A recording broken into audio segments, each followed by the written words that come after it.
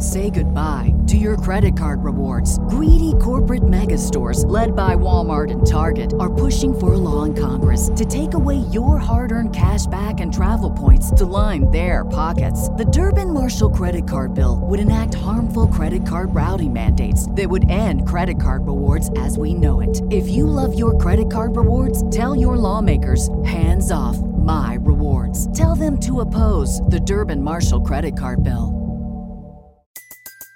Everybody in your crew identifies as either Big Mac Burger, McNuggets, or McCrispy Sandwich. But you're the Filet-O-Fish Sandwich all day. That crispy fish, that savory tartar sauce, that melty cheese, that pillowy bun. Yeah, you get it. Every time. And if you love the Filet-O-Fish, right now you can catch two of the classics you love for just $6. Limited time only. Price and participation may vary. Cannot be combined with any other offer. Single item at regular price. Ba-da-ba-ba-ba.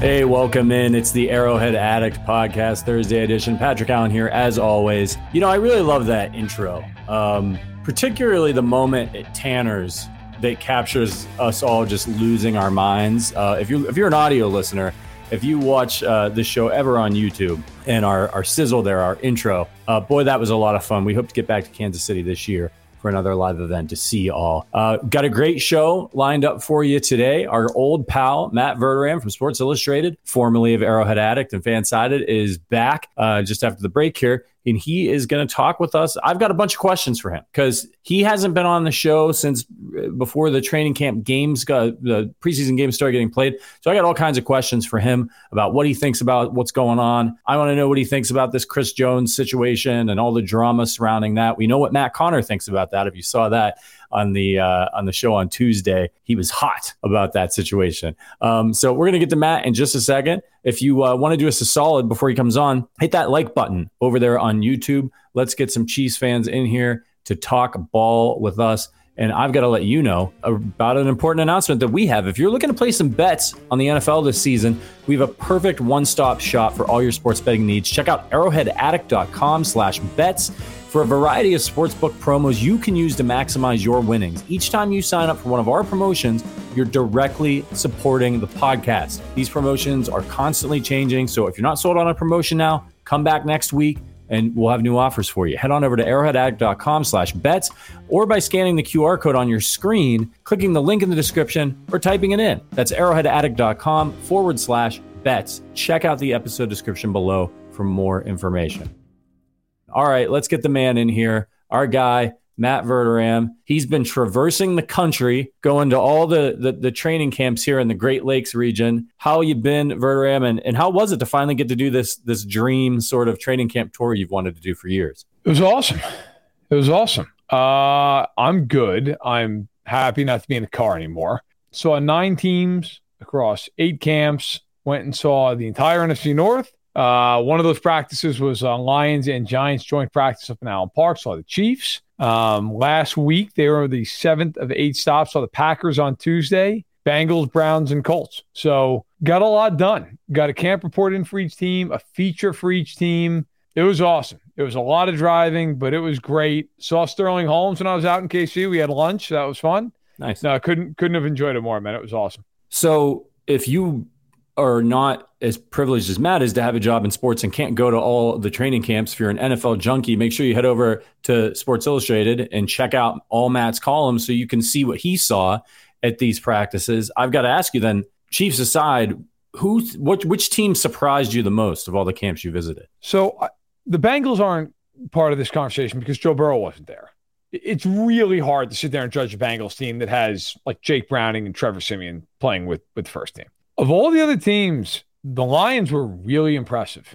The Lions were really good. Defensively, I think it's going to be a little hit and miss early on because they have a lot of new parts in the secondary, but you talk to people around the building, like they love Brian Branch, 2nd round rookie safety out of Alabama. A lot of people thought would be in the 1st round, consensus best safety in the draft.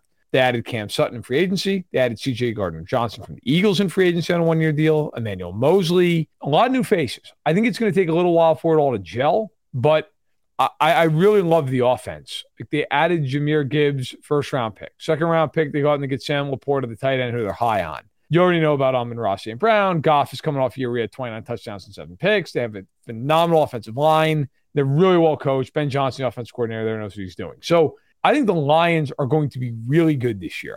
10-11 win team. I think they're going to be a lot of fun. Defensively, I think it could be a little bit of a roller coaster. Hutchinson's there. James Houston's there. But that front seven has a few questions. But I think they're going to do a lot. I really do. I think offensively, they're going to be a top 6-7 offense in the league. And obviously the Chiefs' first opponent here in just 2 weeks from today at Arrowhead, they're going to get pressure tested against the defending Super Bowl champions. Now, when I suggested, I think earlier in the offseason, hey, the Chiefs might want to be careful about that Lions game because they've got some punch. First game of the season, that's a good time to jump on teams, as we know. You don't have any fill. You know what they're doing. Right. How concerned do you think Chiefs fans should be just in general? And then how concerned do you think they should be if Chris Jones isn't on the field when that game kicks off? I mean, look, if Chris Jones isn't on that field, it's concerned because the one thing with Goff is he's a completely different quarterback when he's not under pressure and when he is under pressure. So if you can't get to him and it becomes a 7-on-7 drill, the Lions are going to light you up. Like, they're going to move the ball. Now, I like the Chiefs' ability to blitz and to do different things, and the Chiefs have the corners that I think they can handle it. Now, look, there is one thing that the Lions have going against them in that game. They don't have Jameson Williams. He's suspended.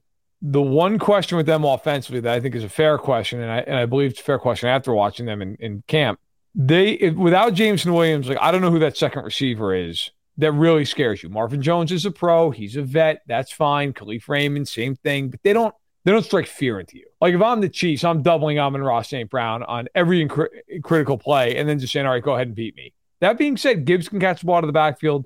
You do like Laporte, and he's a rookie tight end. I don't think he's going to go for $150 in that game. So, look, the Chiefs are favored by a touchdown. I think rightfully so. The Chiefs should win the game because I think on the flip side, I mentioned this earlier, the Lions defense has a lot of new pieces, and I could see that being a game where also behind a great offensive line, Mahomes just goes 30 of 37, and it's just bing, bing, bing, bing, bing.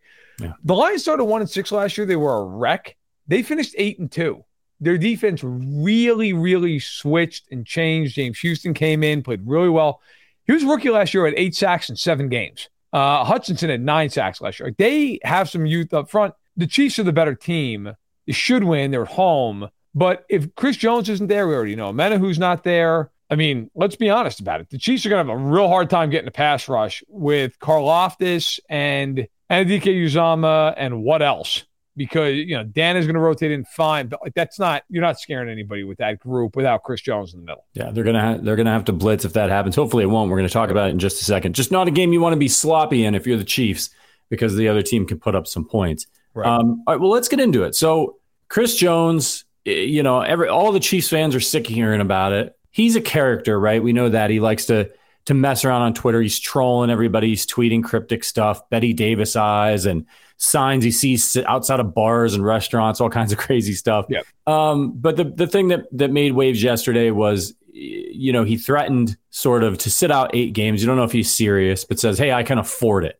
Now, I know that it's going to be very expensive for him to actually sit out games. When they start $50,000 a day in camp is one thing. You start missing game checks, that's a whole other ball game. But on the 8 games thing specifically, do you think he's just trolling, or is that an empty threat, or is it legit? I don't look. I think all off season, myself and a lot of other people who cover the league have sat here and you talk to people around the NFL, you talk to people around the team, and it's like, look, the expectation is he's going to sign, it's going to get done.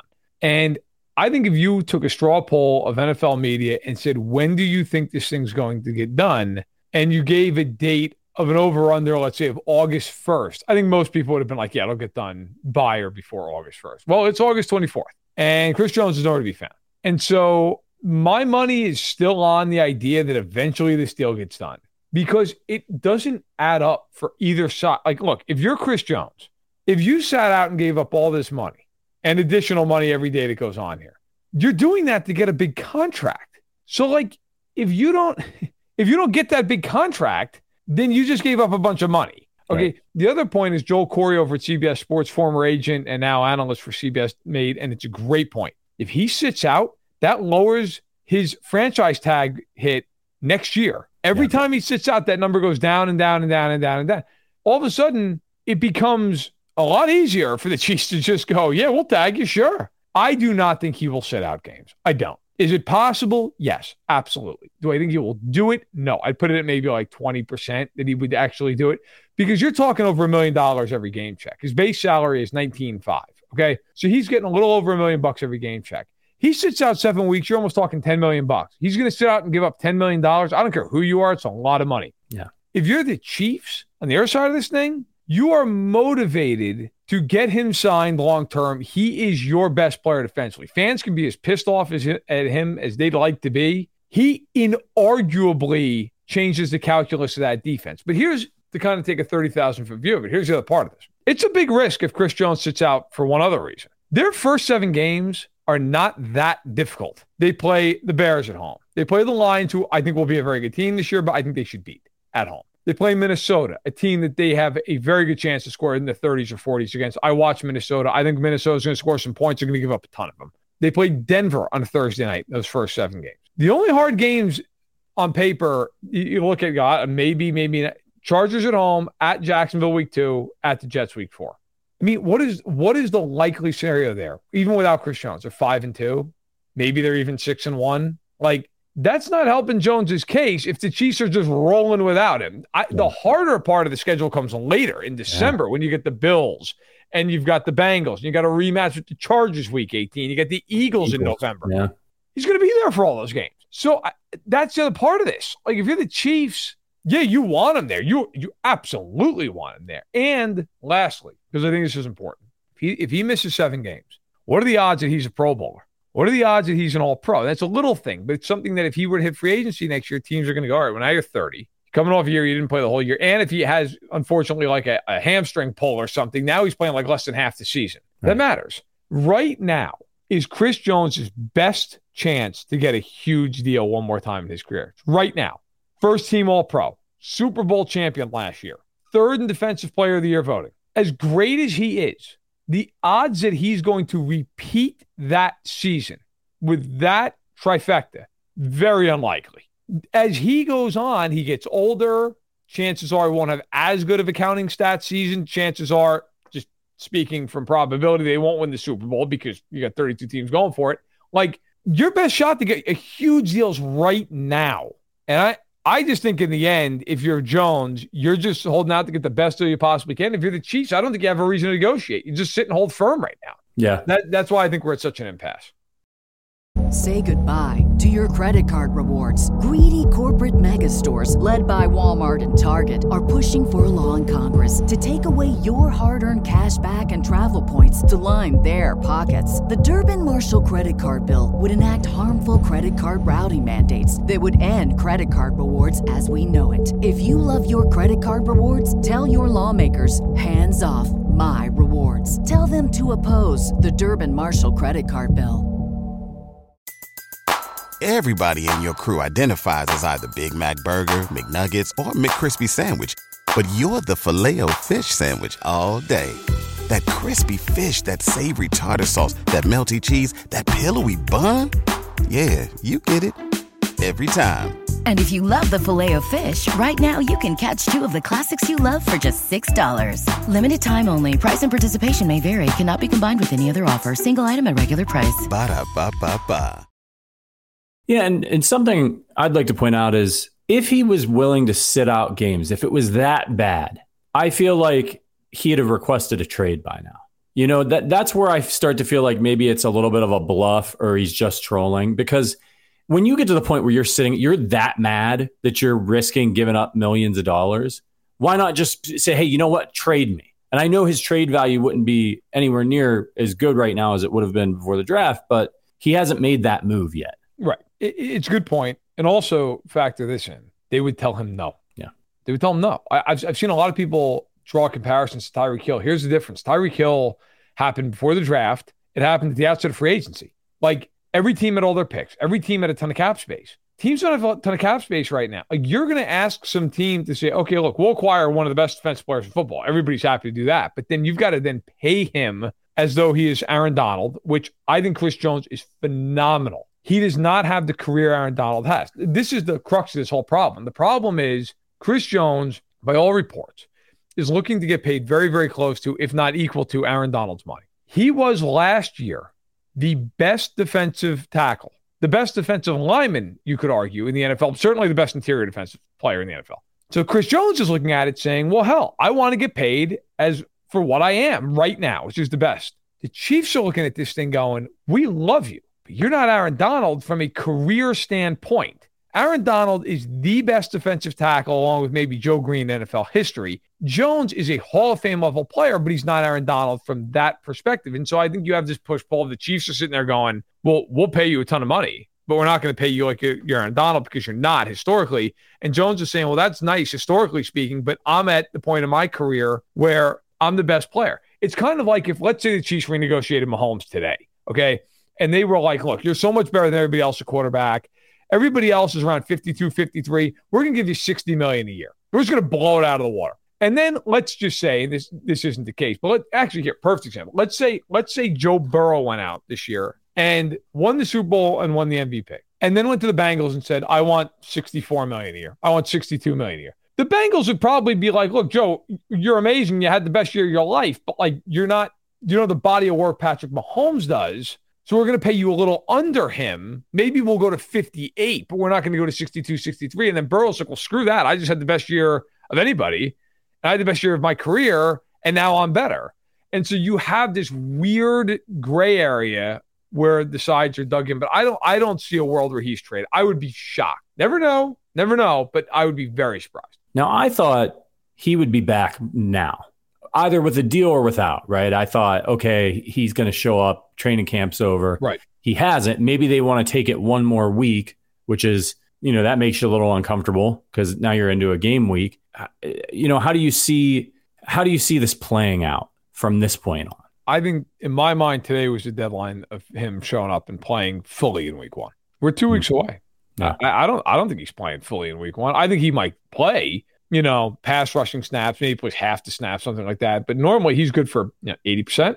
I don't think he's playing all the snaps. I mean, he's got 2 weeks to go. Now, of course, he knows the defense and all that, and I'm sure he's in fine shape. But like as Steve Spagnuolo said, there's a difference between being in shape and in football shape. And they're not going to risk him getting hurt by going out there and just going full tilt and jamming on the accelerator and trying to go 90 miles an hour out of the garage. They're not going to do that. No. But I will say the one thing I think people do have to realize, and I'm not telling you how to feel about the situation, you feel however you want.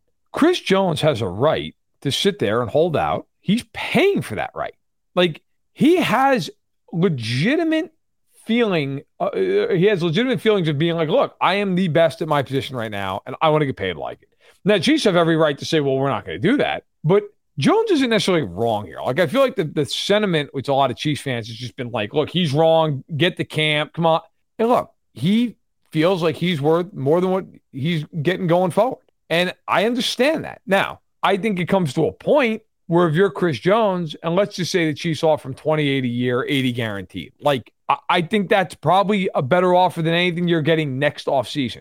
But I also understand that. Like, I don't think it's right. I don't think it's rational to just be furious at Chris Jones for the fact that, like, he wants to get paid as close to Aaron Donald as he can be. I don't think that's nuts. Like, does he have the body of work of Aaron Donald? No, he does not. Was he the best defensive tackle in football last year? And has he been the second best for year after year after year after year? Yeah, has been. And he's got one more ring than Aaron Donald has. Like, now, again, do I think that means you should get paid more than him? No, I don't. But I understand the logic that Chris Jones is using and that the Katz brothers, who represent Chris Jones, is using. I still think it's more likely than not that they figure out a contract extension. But yeah, has this gone on longer than just about anybody thought? Yeah, I mean, Patrick Mahomes was on record yesterday saying, yes, it's gone on longer than I thought it would. No question. What do you say to fans who say, like, and I share your view on this. I had a video where I talked about on a podcast. I put a tweet out, and, I was going back and forth with some fans, and they were saying, hey, like, he owes it. He's leaving his teammates out to dry. He owes it. He's got a contract. He's under contract. He should be a man of his word. He should show up and play the contract, regardless of whether or not he wants to negotiate. He should be there. What do you say to people like that who are mad? Well, look, I mean, really, what the hell's the difference if he's there or not? Right now, you could argue, okay, if he's there, maybe the Chiefs are more willing to negotiate because he's in the building. Fair. But if Jones is there, he's probably just doing a hold in, right, where he sits there and doesn't practice. I'd argue that's every bit the distraction, if not even more so, because now he's there every day, right? And every one of the people in my industry are sitting there and they're taking pictures of him at practice and they're talking about it at practice.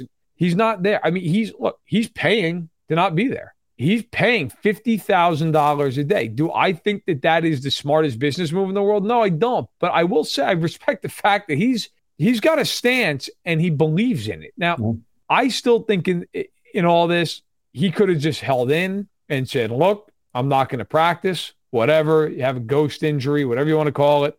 And he's not giving up $50,000 a day. And if I'm the Chiefs right now, if I'm Brett Veach, I'm telling Chris Jones and I'm telling his representation, I will not negotiate with you at all further, either until you show up to camp or show up to practice at this point, or if you're just accepting the already made offer. Because I'm not going to sit here and negotiate while you're out of town. If you want to sit out 7 games, like I want to give credit, Ross Tucker said this on his podcast, and I agree with him. If you're the Chiefs, are you that devastated if he sits out 7 games? Because now he's a hell of a lot more affordable next year on the salary cap if you tag him.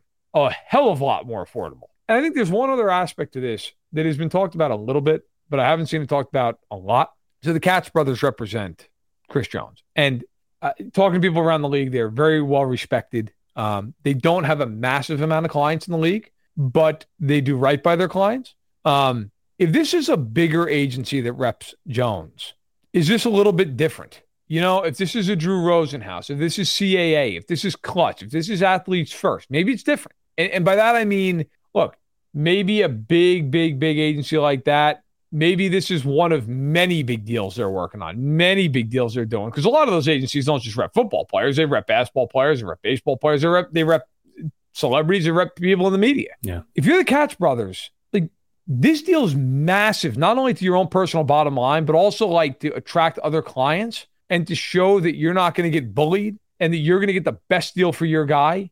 This is a really, really important moment for them too. Whereas maybe the CAA wouldn't be, because you have 50 other contracts you're going to negotiate like this in the next 2 years. I think that's also something that factors in. Now, in the end, Jones could just tell his agents and his representative, hey, look, I want to get in here, get the best deal in the next 24 hours and let's go. But typically players will let their agents do their jobs. And I think that is a small part of this, but I think it is a part of it that needs to be brought up as well. What do you say to people who say, hey, look, this makes the Chiefs look cheap? They wouldn't pay Tyreek Hill. They wouldn't pay Orlando Brown Jr. All right, like, we can maybe understand those, right? You got this guy. There's a strong argument to be made that the Chiefs don't even make it to the Super Bowl last year without Chris Jones. They don't win that game against the Bengals, right? Yeah. What do you say to people who are like, all right, look, so maybe he's asking for 31 and you're offering 28 and he'd take 30. He'd be happy with 30. What the hell? Like, you know, $2 million a year is not going to sink your salary cap. It's not going to sink your team. Why not just pay this guy for all he's done for you? He just turned 29. You're going to get 2 more years probably of peak performance out of him at least. Why not just give him a couple more million a year, make him happy, and show the rest of the league, hey, if you're an all-timer for this franchise, if you're a Ring of Honor guy, like, we're not going to lowball you. We're not going to nickel and dime you. Because my strong inclination on this is not about average annual salary. If it wasn't, the Chiefs just figure it out.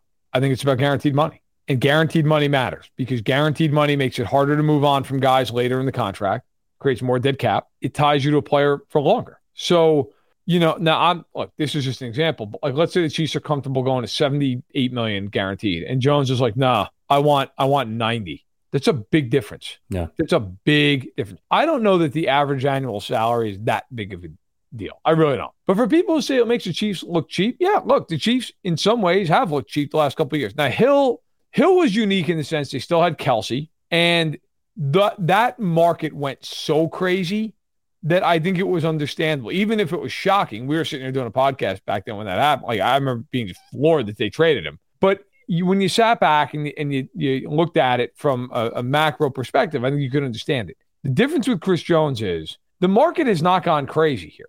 Like, the market has incrementally gone up outside of Donald, which is the outlier, and the Chiefs are sitting here treating like Donald is an outlier, and Jones is saying, yeah, well, I'm an outlier too, so pay me like one. Neither one of those sides is necessarily wrong in that argument. The other part of this is, though, too, so if you're looking at it from the perspective of, well, are the Chiefs cheap or not? Look, I can tell you for a fact, multiple sources on this one. They offered Orlando Brown way more money than he took from Cincinnati.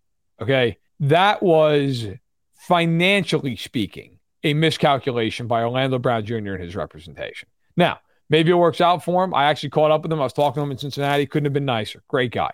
Financially speaking, he left a lot of money, potential money, on the table in Kansas City. Okay. The Chiefs also, a couple of years ago, when they signed Joe Thuney, who, by the way, they made the richest interior offensive lineman in NFL history, they also went hard after Trent Williams, offered him a fortune, just at the end got outbid by a San Francisco team that he had already played with and was comfortable with. They offered Charvarius Ward good money. Tyrann Mathieu, they were right to move on. Not that Tyrann Mathieu wasn't decent last year with New Orleans, but as we all saw, it worked out for the Chiefs just fine. Yeah. I think for the Chiefs, I wouldn't say they're cheap, but they have a line that they don't go over. I mean, they just paid Juwan Taylor 4 years and $80 million. Like, they will pay guys, but they and Brett Veach believe in a line, and they very rarely go over it, and it has worked out very well for them. But yes, with a guy like Jones is the Mahomes of your defense. And if you don't pay that guy and you don't keep that guy, that's a hard one to wallpaper over. In my opinion, much harder to wallpaper over than losing Tyreek Hill. Yeah, agreed. And which is one more thing on this, and we can move on. And we had a question here from Nathan in the chat. It says, is there a chance Clark Hunt is holding things up with how much money he wants in escrow? We've talked about it on the podcast before. Once you have guaranteed money, right, you got to put that money in the bank in escrow. And our own Adam Best from the podcast, he's been very critical of Clark Hunt. Now, we don't know if Clark Hunt's holding it up, but the Chiefs have been near the middle bottom of the league in cash spending over the last few years. Do you know anything about this? Like, have you heard anything? Like, and do you believe, and I'll tell you my opinion on this before you weigh in, which is that I believe that if Brett Veach wanted the guaranteed money to sign Chris Jones and he went to Clark Hunt would give it to him. I believe that because I think the Chiefs are a well-run organization, and I think Clark Hunt is a good leader, and I think he trusts the guy he hired to be the GM of the team. But what do you think? What's going on there? I agree with you. Clark Hunt spoke at the beginning of training camp, I believe it was, and said about the Chris Jones situation. Well, that's up to Brett Veach, and I'll let Brett work on that. I believe him. I think if Brett Veach and the Katz brothers strike a deal, Clark Hunt will pretty happily cut that check. Say whatever you want about Clark Hunt, but the Chiefs spend money. I can tell you that because that coaching staff the Chiefs have, which does not count against the cap, does not count for the cap, that is not a cheap coaching staff. Okay, Brett Veach is not a cheap GM, and none of those things factor into the money that they have to spend with a cap floor and a cap ceiling. Like, Andy Reid is not cheap. Steve Spagnuolo is not cheap as a coordinator. Okay, Dave Tobe is an expensive special teams coordinator. Like, they have spent a lot of money guaranteed on guys like Thuney and Juwan Taylor, obviously on Mahomes, Kelsey over the year. Like, they spend the money. I think everybody has a budget. Everybody has a limit at some point. I do not think that factors into this. It's a fair question, but I don't think it factors into it. Yeah. And I'm sure that the Chiefs have a budget for cash spending, and maybe that budget is a little bit on the lower side. And I think that smart money managers would tell you, hey, we can go over it if we need to, but we're not going to set the standard up here. And then when you need to go over, we're up here. I'm going to set it here. You come to me. We'll talk about it. That's what I think is going on here. I agree with you. I think this is Brett Veach doing his job and planning it out. All right. Listen, everybody, I got a ton of questions for Matt about his predictions for this team. Before we get to that, just want to let you know, if you want to become a member of this podcast, support more content like this. We're trying to expand. We're doing all kinds of things. We're getting ready for the season. Consider becoming a member. You get special emojis in the YouTube chats. You get access to a private Discord where you can hang out with the hosts. We're doing a fantasy football league. The draft for that's coming up next week, I believe. With our members, virtual happy hours. It's a lot of fun. So check out the link in the description, wherever you're getting this podcast, and we appreciate your support. All right, Verderame. So Q&A for you on some of this stuff. You haven't been on the podcast since they started playing games in the preseason. So I'm just curious to know a few things. And the first one, which I think really kind of heated up last week based on that preseason game with all the quarterbacks playing well, frankly, but Shane Buechele in particular. How do you see this backup quarterback battle shaking out? Buechele's been around for a couple years now. They bring in Blaine Gabbert. Buechele's looking good. Do they keep them both? And who's your primary backup? All right, so I'm gonna give an honest answer to this, and I'm also gonna try to be analytical. Yeah, I think they're gonna keep them both. Okay, number one. Number two, who cares? Because if Mahomes isn't playing, it's bad news anyway, right?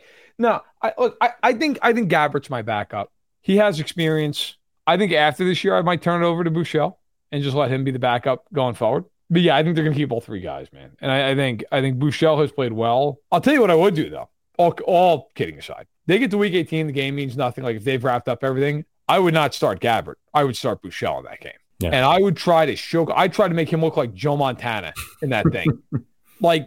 We have seen that happen before. Kevin Cobbs of the world, Matt Flynn laughed all the way to the bank. The Never famous played. game with the Packers. I'm serious. I would be doing everything with Bouchel in that game to try to get him to throw for 300 yards and 4 touchdowns. Okay. And then immediately start, hey, you want to trade him? But no, I think right now, like Gabbert, say whatever you want about it, the guy's been there. He's been in the league. He's very similar to Henny, right? Like he's that kind of a makeup.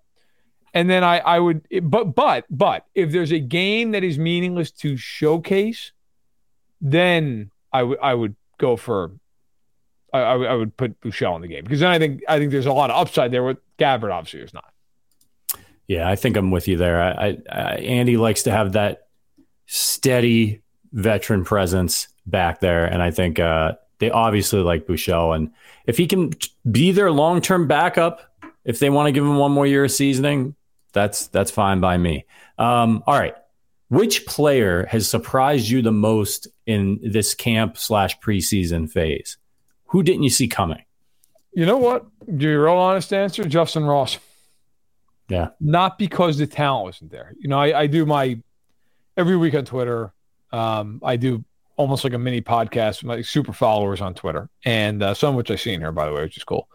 And all season, I feel like a lot of those guys and gals asked me, like, well, what about Justin Ross? And I kept saying the same thing. I don't think he's going to make the team. He's never healthy. Like, he's just had a lot of injuries, unfortunately.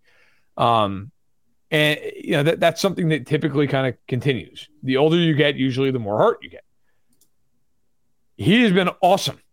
He has been absolutely awesome in camp. Unfortunately, the day I went to camp, he actually did leave early with a little, like a lower leg thing, and he was back and he was fine.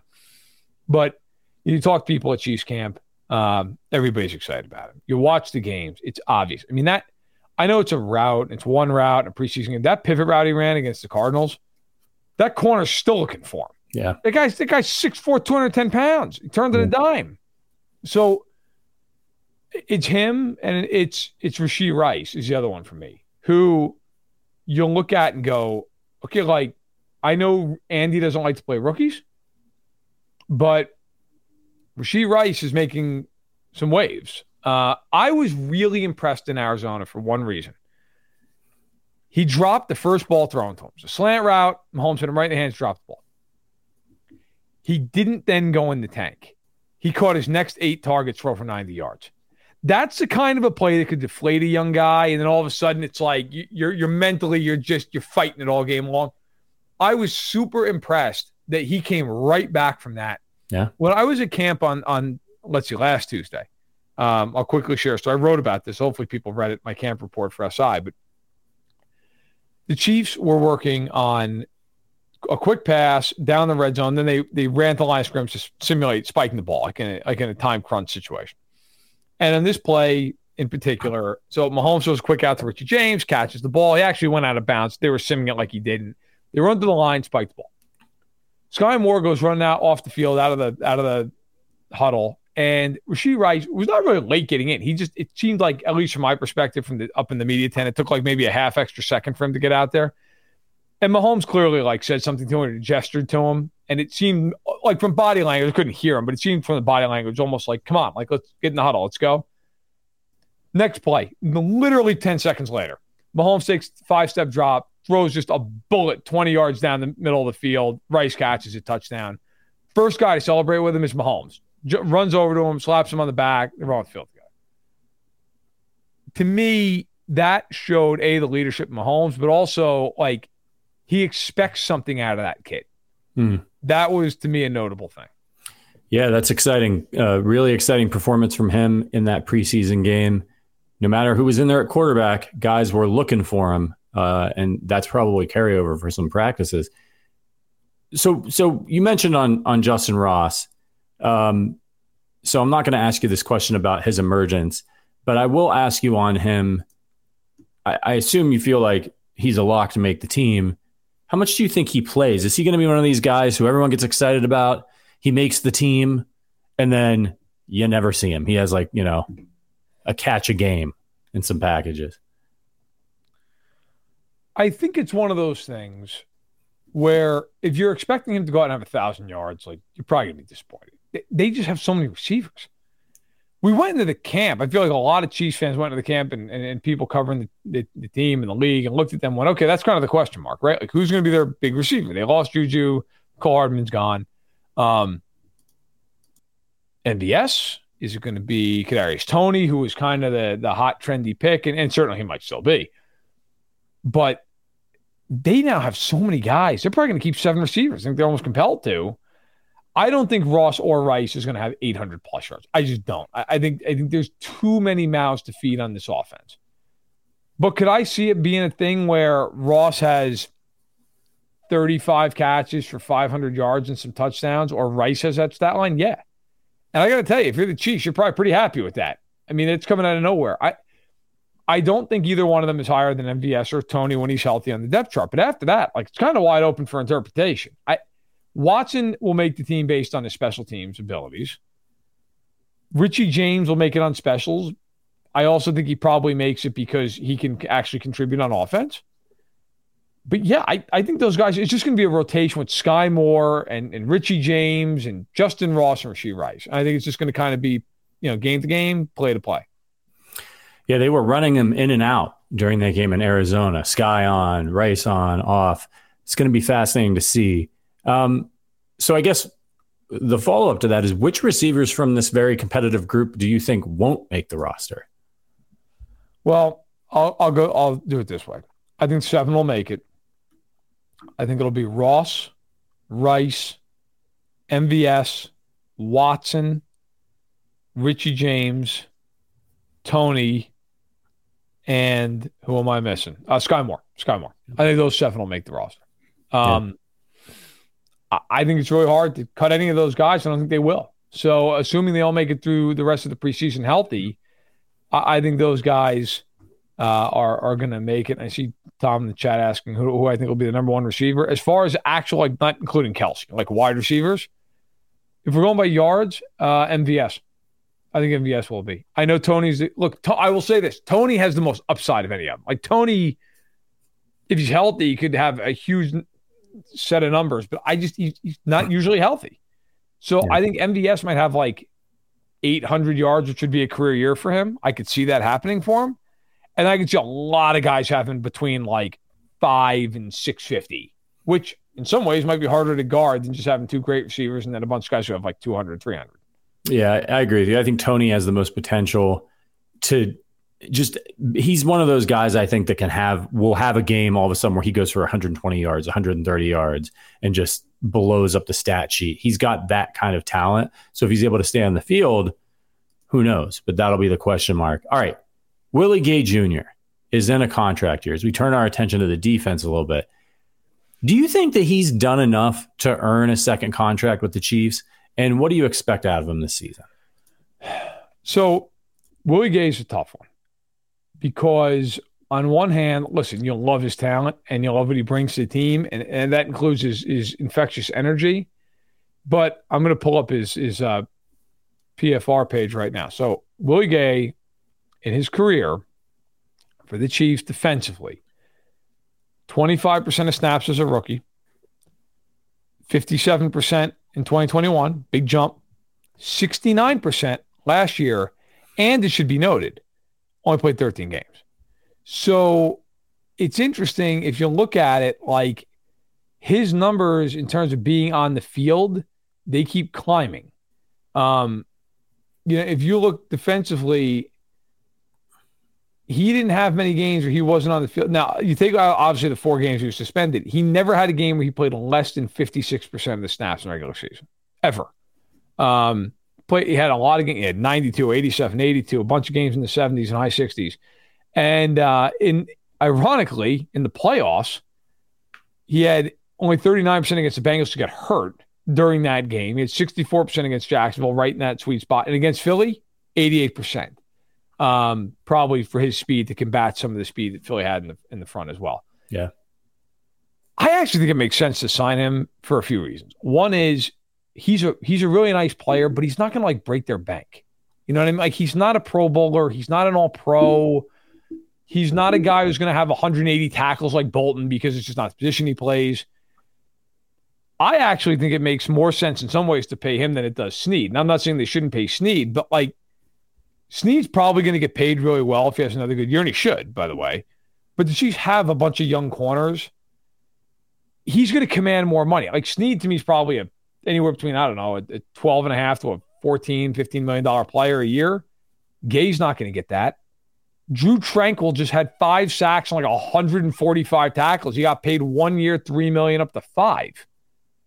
If I can get Willie Gay for $3 or $4 million a year for 2 or 3 years, yeah, I'm all in on that. Like, to me, that you're getting a lot of bang for your buck there. So I actually think it would make sense if you're the Chiefs. You're not outlaying a ton of money, and you're getting a player who knows your system, who's really good in it, and by the way, who gives you a hell of a lot of energy. I think it makes sense to bring him back. It being a contract year, do you think he is able to blow up a little bit more in terms of his statistical output, or is he ended up being the same guy he was last year, essentially? I think he'll continue to see more of a role. Now, keep in mind, it's going to be a little bit interesting to see if his snap count actually goes up because Tranquil's there. Right. So, I think the Chiefs should play more 3 linebacker looks this season. A lot of times it's been with them and with Spagnuolo, it's been a lot of nickel dime packages where they have 3 safeties. Obviously the dime with the 3 safeties, nickel with the 2 and the 3 corners, but and they're going to play a ton of nickel because in today's NFL, that's a starting defense. That's a base defense, really. But I'd like to see him go to a little less dime this year and a little more. Give me that 3-3-5 instead of maybe a nickel where in the past it's been like a 4-2. I'm cool with the 3-3-5. Like, put Jones head up over the center, and then have Karlaftis and Omenihu gets back rushing off the edges. Give me Tranquil, Bolton, and Gay in the middle of that defense. That's a lot of speed. It's a lot of athleticism. I'm cool with that. I'm not saying never go to a dime look or never go to a 3 safety look because I think they have the ability to do that. And by the way, we talked about this a little bit earlier, guys who are standing out. One guy you talk to people around them who people are really excited about in Kansas City is Jamari Connor. He is very well thought of. Let's put it that way. I would not be shocked if that kid has a significant role in this team early.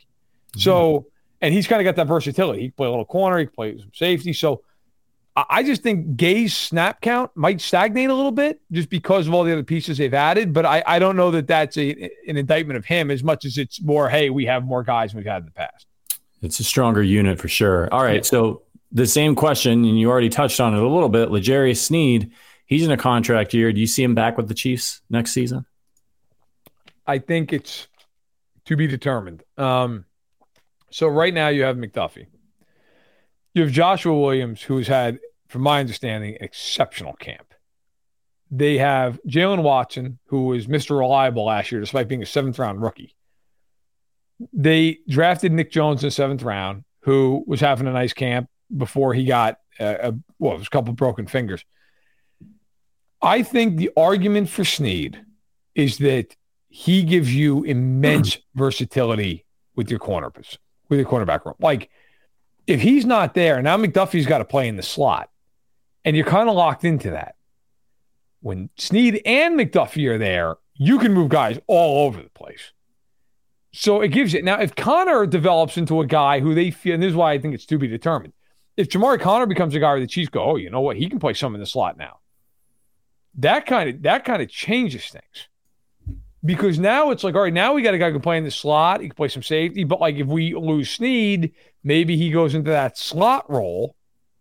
And now you can play McDuffie outside, or you can reduce McDuffie inside on a certain down and move, and you have that chess piece, right? So I think it kind of depends. How does Connor play this year? Chiefs are high on him. How does it work out? Does Snead have a healthy year? Right now, his knee has been problematic throughout the course of the summer. My guess, if you said to me, right this second, got to pick, I would say you will not re-sign him because I think they have a lot of youth at that position. I think he's probably going to get paid like he's a top 10 to 12 corner in the league. And I'm not saying he's not, but I don't know that the Chiefs will pay when I think they've got to pay Humphrey coming up. They've got to pay Bolton coming up. I think Gay makes sense for the reasons we've talked about. They've got a lot of youth and cheap players at corner who they like. Not saying they couldn't pay him. Yeah.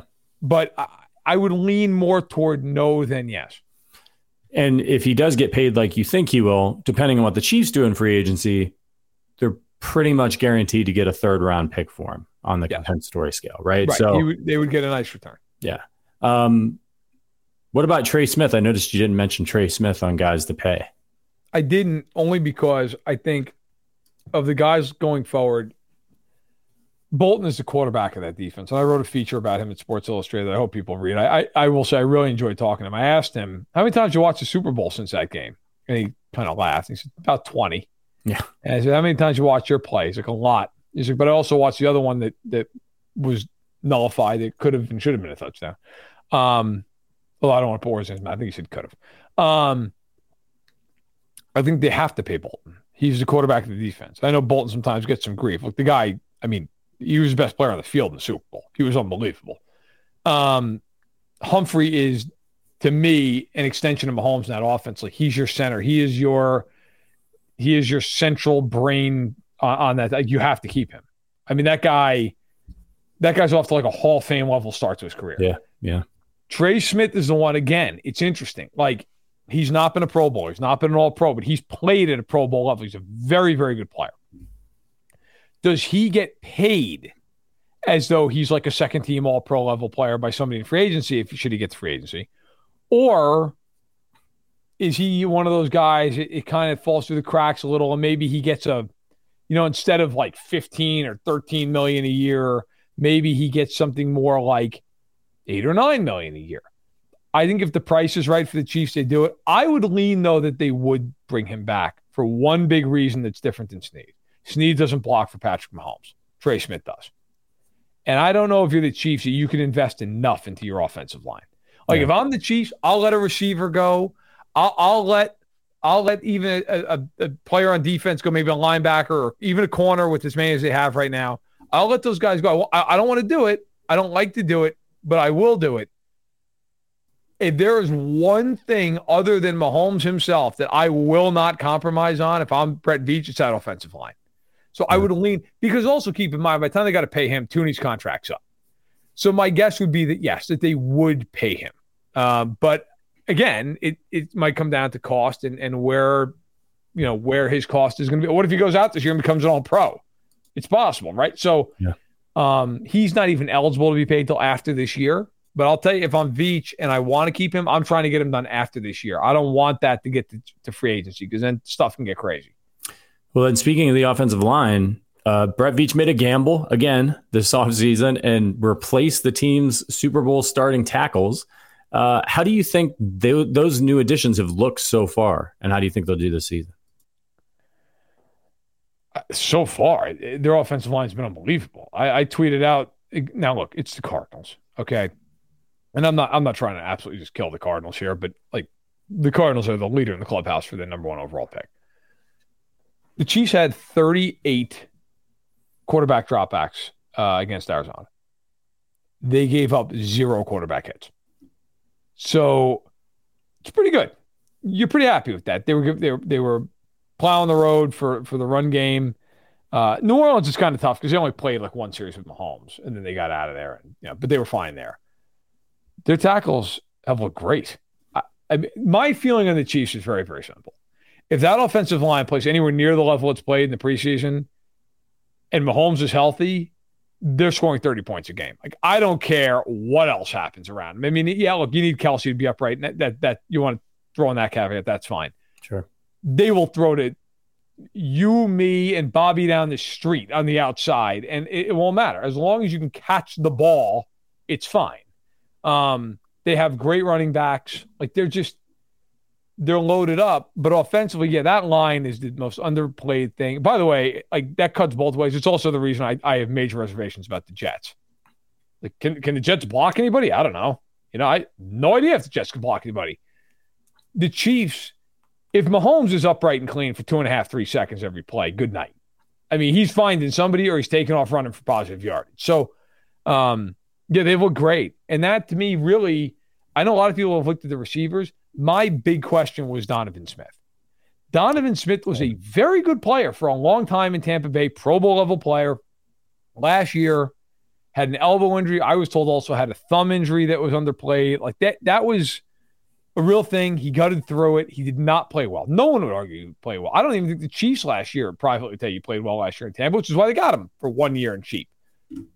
If he returns to what he was a couple of years ago, he's a really solid player, and he's still probably your fifth best lineman on that team. So I think if you're the Chiefs, you're thrilled so far with the way the O-line's looked. Yeah, I'm with you, man. They're looking good. I've been trying to watch Wanye Morris a little bit in the preseason as well. They've been good with him, right to left. So he could be a future starter there as well. All right. This is the last time I think we're going to be able to have you on until the season starts. So I got to ask you your season prediction. What's the record at the end of the year? We'll hold off on Super Bowl and all that. We'll get you on later. But as you sit here right now, before the last preseason game, what's their record at the end of the year?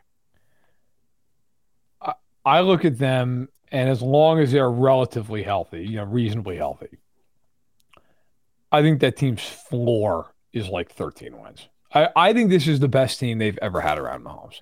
I really do. I know that's a weird thing to say when they've had Tyreek Hill on the team, they've had Tyrann Mathieu on the team, Sammy Watkins. If Jones is back week 1 and he's Chris Jones, what is the weakness of this football team? What is it? I don't want to hear about receivers. They were not exactly low to a Hall of Famers at receiver last year, and Mahomes threw for 5,250 yards as the MVP in the league. I don't think their schedule is that hard. The division's not. Here's my hot take of the year. I think the Raiders are going to be one of the 3 worst teams in football. Yeah. I don't think they stop anybody. I don't even know if that's a hot take, to be honest with you. Don't believe in the quarterback.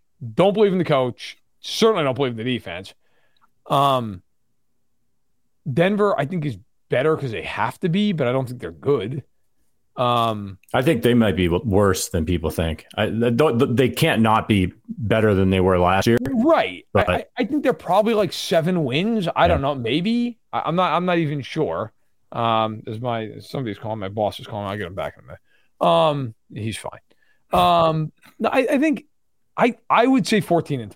I'll go with what they did last year. I'll say that, look, maybe they lose one of the games in the AFC East. They lose a home game there to Miami. That game goes to Germany. That could be a weird game. They should beat New England, but it's in New England, and Belichick is Belichick. Like, it could just be one of those weird games where it's like, Belichick trots out 9 corners and like nobody knows how to deal with it for 3 quarters. Give me a loss, 1 loss in the AFC West, 1 loss in the AFC East, and then, 1 loss somewhere else. Like some game they shouldn't lose, like the classic, like they lose to Minnesota or something. Yeah. It's just some game where they have like 4 turnovers and they look like they're in a coma. I will say, though, I think they're going to be the number 1 seed in the conference. I do. I think they're the best team. I think I won't give you the Super Bowl thing, but I will say I think we're going to have a trilogy in the AFC title game. I think that even as loaded as the conference is, those 2 teams, they're the 2 best teams. Yeah. Yeah, and we should know the Broncos lost Jerry Jeudy today, not for the whole season, but it sounds like he has a hamstring injury, and he's going to be out several weeks. And you know how those hamstring injuries can linger. It will be interesting to see, too, if the Bengals with Joe Burrow, they've been cagey about him. Will he be out there the first couple of weeks? They don't want that calf to linger all season long with him. And it's a weird look.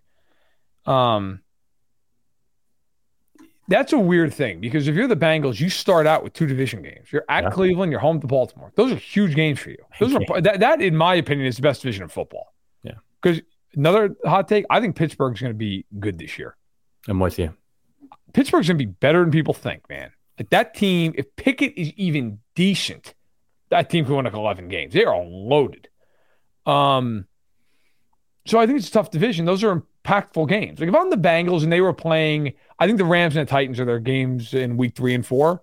If that was reversed, I'd be fine. I'd be like, look, we'll sit them against the Rams and the Titans. If we split them, fine. I don't know, man. Like in one way, you you feel like you have to play him if he's even 90% because like you need those games. On the other hand, if you play him and he's not 100% and he re-injures that calf, your season's over. Yeah. Like your season in the AFC, if he misses 6 to 8 regular season games, look, I got to tell you, I was at Bengals camp watching Jake Browning throw the ball and Trevor Siemian. Good night. Okay, like they don't function with those two guys as a starting quarterback. So, yeah, man, I think you have to be 100% with him. Even if it means early in the season you're riding with Trevor Siemian and you're just hoping you can somehow find a way to win one of those games early. I agree, man. All right, before we let you go, we got to do Patty's Power Rankings. We didn't have you on that much this offseason because you got another job. So we missed out on a lot of food takes. So I thought it would be fun to rank our top 3 non-Reese's candy bars. So anything you would find in the, right when you're checking out, anything you can grab there, but it can't have Reese's written on it anywhere. All right. So let me ask, it's actually funny you brought this up because I actually was at the grocery store today. I'd not get candy for the record. But I walked by and there was like one of those like pop-up stands, like the cardboard, like the little end caps or whatever. Yeah. And it was like, hey, want a Mallow cup? And I was thinking to myself, who the hell gets Mallow cups? People in prison. I've never seen one human being ever be like, you know what I really am jonesing for? A Mallow cup. That's what I need in my life. Let me get some fluffed crap between chocolate. If you're getting a Mallow cup and you're not getting a Reese's peanut butter cup, I'll pay for your therapy. Yeah, there's something wrong with you. The hell's wrong with you? Yeah. Who in God's name's like, you know what? Listen, I have all these choices in front of me. And yet the Mallow cup is by just looking at the packaging, I'm pretty sure it's been around since like 1790. Yeah, so clearly someone's buying this or someone is funding this that has more money than God and they don't care if they keep losing the money. Yep. Like I just have no idea. You could get state secrets out of me I haven't even been told yet if you were like, you got to eat a Mallow cup. I'd be like, I'll do anything.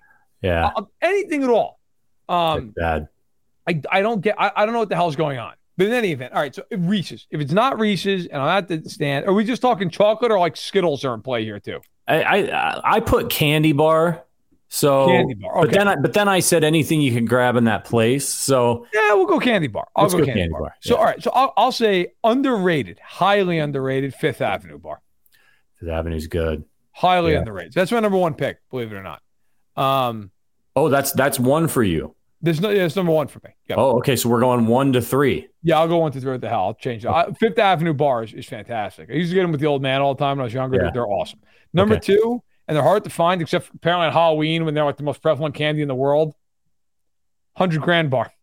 Huge fan. Grand. Underrated as well. Huge fan. And then I gotta go Twix, man.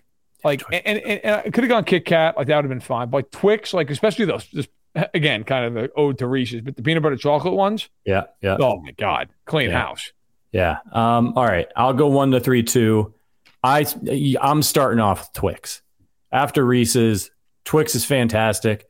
You get 2 of them.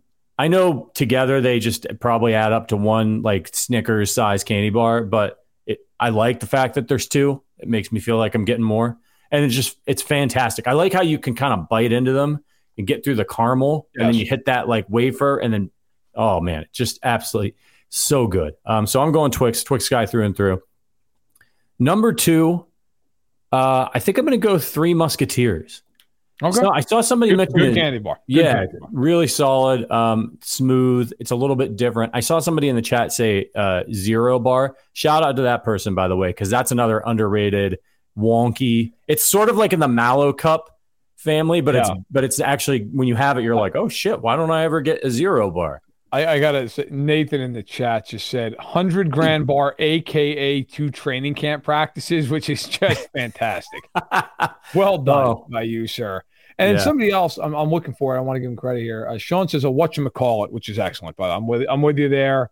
Latrell said Butterfinger, which is excellent. There's Butterfinger's good. Somebody else said something in here, and I saw it, and I was like, yeah, that's a good point. My guy Stacy said he had Mr. Goodbar as number 2. And while I like Mr. Goodbar, it reminded me for some reason of another. Man, if you can get a Crackle Bar or a Crunch Bar, which are basically the same thing, those are heaven. I'm in all day long there. Yeah, very satisfying. And number 3 for me, I think this is the most underrated candy bar maybe in the world. Wow. And that's Caramello. Do you ever have one of those? I know what they are. I don't think I ever have had the chocolate squares, and they have like a melty caramel on the inside, real gooey. I don't know how they get it. It's not like the caramel in a Twix bar, which is like right, which is a harder consistency. Oh God, those things are just absolutely incredible. Okay. And I will throw out there, they're seasonal, but I'm a big Cadbury cream egg guy. Some people they're amazing. Oh God, yeah. Just heaven. Even I had never had a caramel one before, and at Easter, my mother-in-law handed me one, and I just shoved the whole thing in my mouth, and I just sat there for like, because you know how gooey it takes a while to chew. I just sat there in like a trance for 5 minutes chewing that thing. I was so happy. It's bringing back good feelings just thinking about it. By the way, since we're talking about food, it's almost Count Chocula season, baby. Oh my God, I know it. So I've pretty much actually I coincided when I started Sports Illustrated. So we haven't talked about this much. I got to admit this, like I am massively into pickleball, like to the point that it maybe is like some kind of a problem at this point. I'll play anywhere between if I can, like work allows, I'll play up to like 5 hours a day. Like I get after it, man.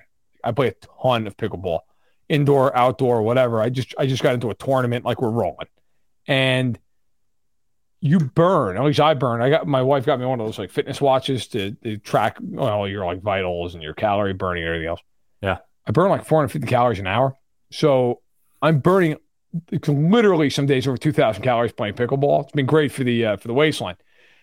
But now I can counterbalance that with Count Chocula and not feel terrible. Yeah. I'm literally going to be factoring in, like when I'm playing, I got to at least play 3 hours. So I earn like 3 bowls of Count Chocula. It's going to be a problem. Yeah. Because I know how this is going to play out. I am constantly going to just be like, all right, burned 1,000 calories, got factor that in, you get the Count Chocula going. I'm going to be buying every other day, like a box of Count Chocula. Yeah. Somebody shot me a tweet, and you might even been on there, that like they saw Count Chocula in the wild. If you see Count Chocula in the wild, by all means, like just keep the bit going. Like send me a picture. Yep. I don't care. It's fantastic. In fact, I do care. It's funny as hell. Like send me a picture. Where'd you see it? Where is it? Because the first time I see it, I'm buying an effing pallet of it. Yeah. Yeah. It's I think it's General Mills. They should put out their own fitness tracker. Doesn't tell you how many calories you burned. Up the box. Yeah. It just tells you how many bowls of Count Chocula you earned. It's like, I think it's like 140 calories a bowl. Every 140 calories, it's like you just burned 3 bowls of Count Chocula. Congratulations. And then you get like a coupon when you get to 10. You get like a free I'll buck. even like put in like that, like 30 calorie serving like almond milk with it, so I can just earn more Count Chocula. That's fine. Yeah. Yeah. Like I'm not above that. I'd rather just have regular milk, but I'm not above it. Like if that means like I'm packing more Count Chocula, sign me up. And I have a tip for you. So I was at the grocery store over the weekend, and I was looking for Count Chocula, and they didn't have it yet, but they did have chocolate Halloween Lucky Charms. Mm. And I got to tell you, it's pretty close.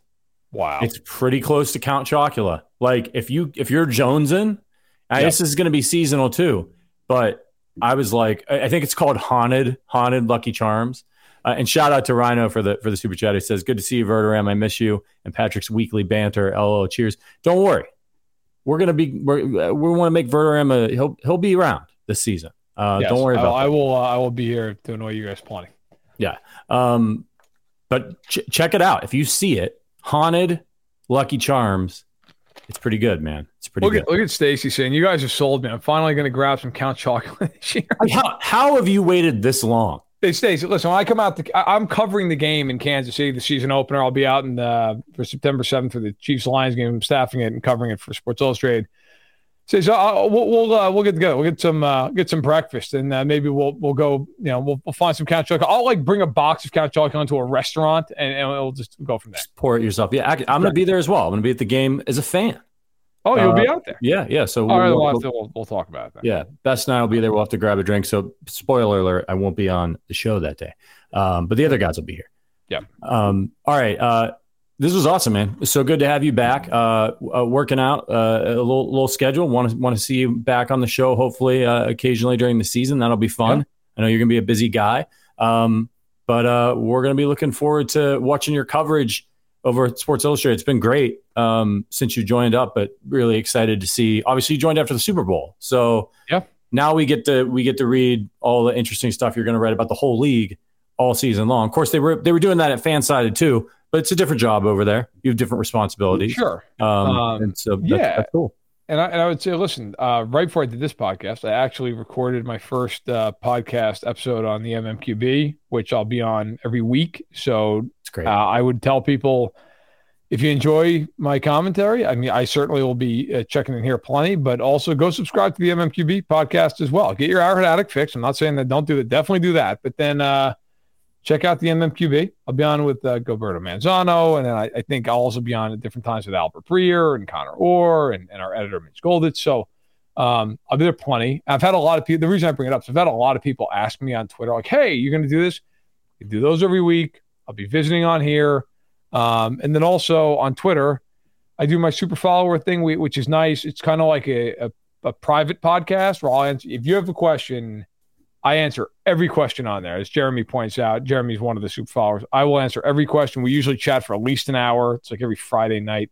And then usually try to factor in sometimes Sundays during the season. So, in fact, I almost always, if not always, do it. So there's going to be plenty of Matt Verderame content, for better or worse. That might be a threat to some people. I don't know, but it's going to be there. We were gonna get out of here, but our guy, Angry Drunken German, has got to be taking a task on this. Cinnamon Toast Crunch is surprisingly good. Not a top one. Surprise about that, but surprisingly good. How can you say that, man? About Cinnamon Toast Crunch? Not a top one? Yeah, no, but that you belong in prison. Yeah. Come on.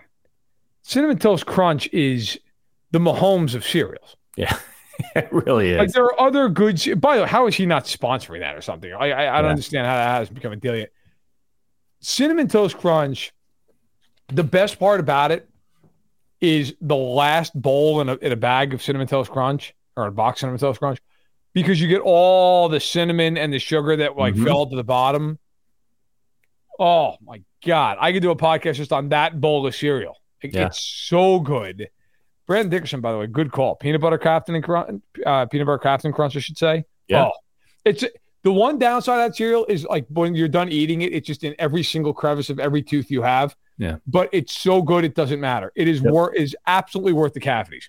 Yeah. So, I love that cereal. Growing up as a kid, my God, I used to house that stuff. Yes, indeed. And it cuts the roof of your mouth. Well, the regular one does. All right, everybody, we got to get out of here. Thank you so much for joining us. Matt Verderame, always fun to have you on the podcast. Shout out to producer Richard behind the scenes, making this whole thing work. Shout out to all of our members for your support all off season. We're almost there, you guys. We're almost there. One more preseason to go. Light your candles for the anti-injury stuff. Be good to each other from now until the weekend is over. And then we'll be rocking and rolling. It'll be we'll be looking ahead to the Detroit Lions. We'll be back on Saturday, just before the game, about half an hour before the game. I'll be here taking your questions, previewing the game, and then we'll have our halftime show and our post-game show as well. So for Matt Verderame, for producer Richard, my name is Patrick Allen. We'll see you guys this weekend. But until then, as always, go Chiefs.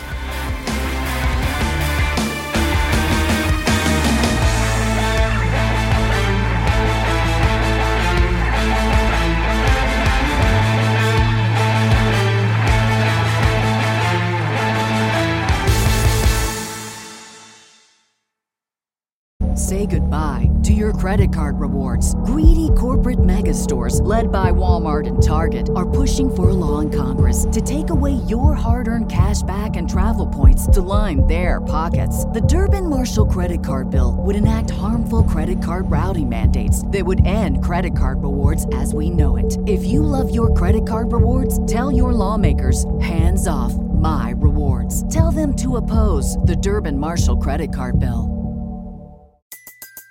Everybody in your crew identifies as either Big Mac Burger, McNuggets, or McCrispy Sandwich. But you're the Filet-O-Fish Sandwich all day. That crispy fish, that savory tartar sauce, that melty cheese, that pillowy bun. Yeah, you get it.